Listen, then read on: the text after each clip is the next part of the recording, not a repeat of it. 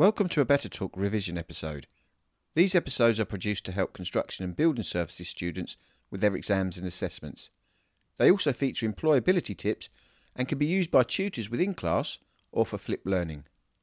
Today we're going to talk about weight and mass, and also what we call SI units of measurement, SI. So I want you to imagine you've gone to the gym or you're at home and you've picked up a 10 kilogram weight in each hand and you start to press that above your head. We call that a shoulder press. And you can do that about 10 times before you feel tired. Now I want you to imagine you now end up on the moon for whatever reason, and you've got them same weights in your hand, and you again press them above your head, and you find that you can do them far more than 10 times. You can possibly do them about 100 times. Now what's changed? You've still got the same weights in your hand. They're 10 kilogram weights, okay, but something's changed. You can do a lot more when you're on the moon than when you're back down on the earth, and that is because the weight has changed. So what do you think weight has something to do with? Okay, so if you thought of gravity, you were right. Back down on the earth, gravity is is an acceleration force, and it's 9.81 meters per second, or we can say 9.81 meters squared. And up on the moon, it's something about 1.63, I believe, meters per second. So up on the moon, the weights didn't weigh as much.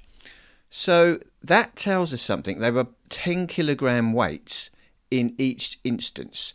So the mass never changed. And this is where we sometimes go wrong. We sometimes think the SI unit, the unit of measurement for weight, is kilograms. And it's not. That's the SI unit for mass. It's basically telling us how much matter, how much material is in an object.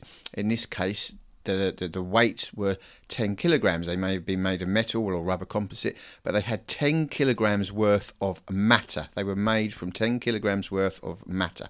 That was their mass. And we measure mass in kilograms. When we measure weight, we use the unit of a measurement. And who do you think discovered gravity? If you know, have a little think, because that's the unit of measurement we use, newtons. So Isaac Newton discovered gravity, and that's the unit we use for weight, because weight is actually a force. It's mass with the acceleration of gravity acting upon it.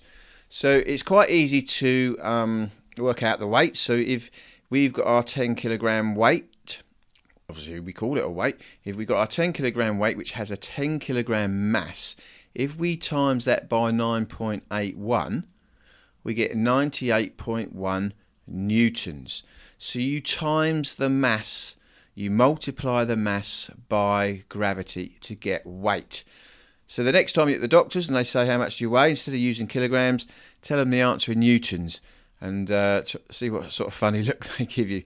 If they're quite clever, they should understand that weight actually is measured in newtons. Okay, so that's the difference between mass and weight. We measure weight in newtons and we measure mass in kilograms. Okay, so they are the SI units of measurement. Now in your exams you're probably going to get a question about an SI unit. It may say, what is the SI unit for distance? And we measure distance. The SI unit for distance is meters. Now, as you know, different cultures use different measuring systems. So we still use miles in this country. Furlongs are used. Fathoms are used if you're measuring distance down in the sea.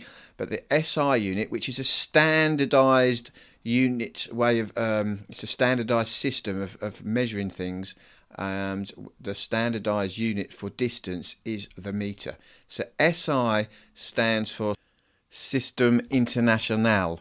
It's French, and this is when we standardised ways of measuring things.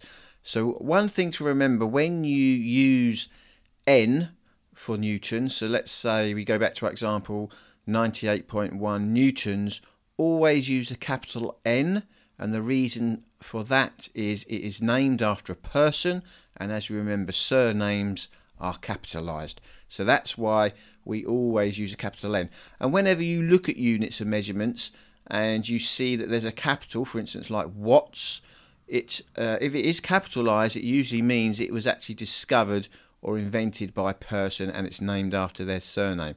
So that's a good little tip.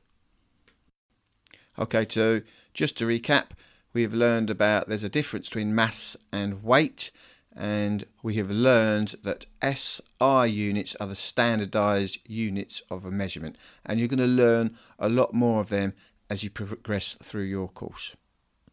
Thank you for listening to a Beta Talk revision episode. Subscribe to the Beta Talk podcast on iTunes, Spotify or other music platforms to automatically receive revision episodes. Keep checking the website for specific revision content at www.betateach.co.uk. You'll also be able to find Beta Teach and Beta Talk on Twitter. Good luck with future tests and exams, and remember, learning never stops.